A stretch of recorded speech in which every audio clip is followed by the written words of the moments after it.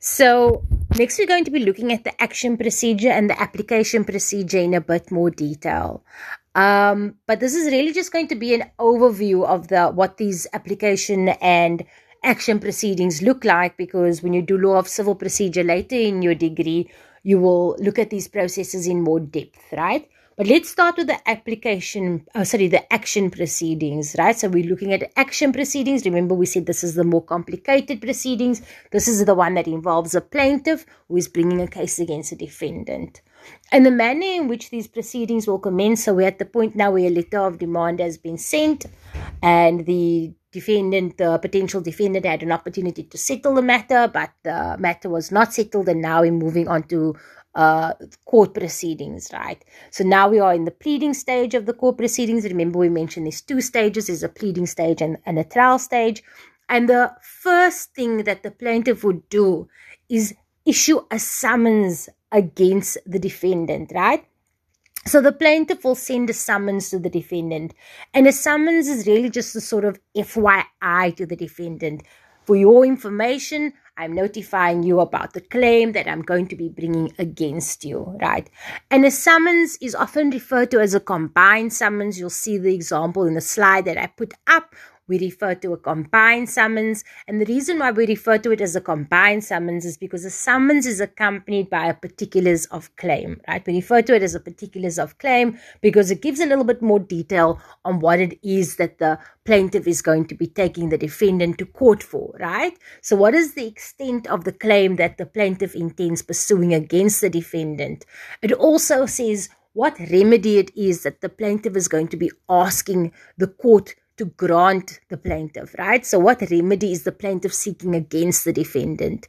In addition to that, your particulars of claim will give some kind of narrative of what precisely has happened around the facts of this particular matter that the plaintiff is bringing to court, right? And then, of course, it will also state the names of who the plaintiff is and who the defendant is. Now, what would happen, and importantly, before your client wants to proceed to the first stage of court proceedings, the pleading stage, they might be very worried about legal costs. So what you will see in the particulars of claim is that the lawyers will make mention of legal costs, and you will see that it will often say that the plaintiff demands that the event that the plaintiff is successful in the matter, the event that the plaintiff wins the case, that the defendant be held responsible for paying the legal costs which the plaintiff incurred, right?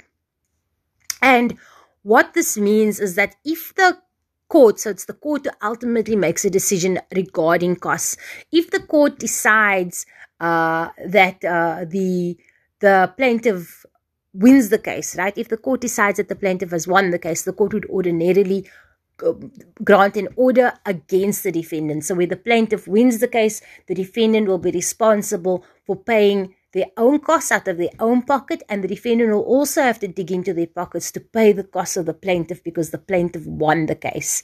And of course, the opposite holds true where the defendant wins the case, because if the defendant is successful in the case, then it's going to be the plaintiff who's going to have to dig into their own pockets in order to pay the expenses which the defendant incurred in defending themselves against this matter that the plaintiff brought against them. Now, it's also possible that a judge will issue what we refer to as a no-cost order. And where a judge issues a no-cost order, what that means is the judge is saying that the judge is of the opinion that the plaintiff should pay the plaintiff's own costs and the defendant should pay the defendant's own costs, right? So the parties are both responsible for their own legal costs and no one should pay the costs of the other person.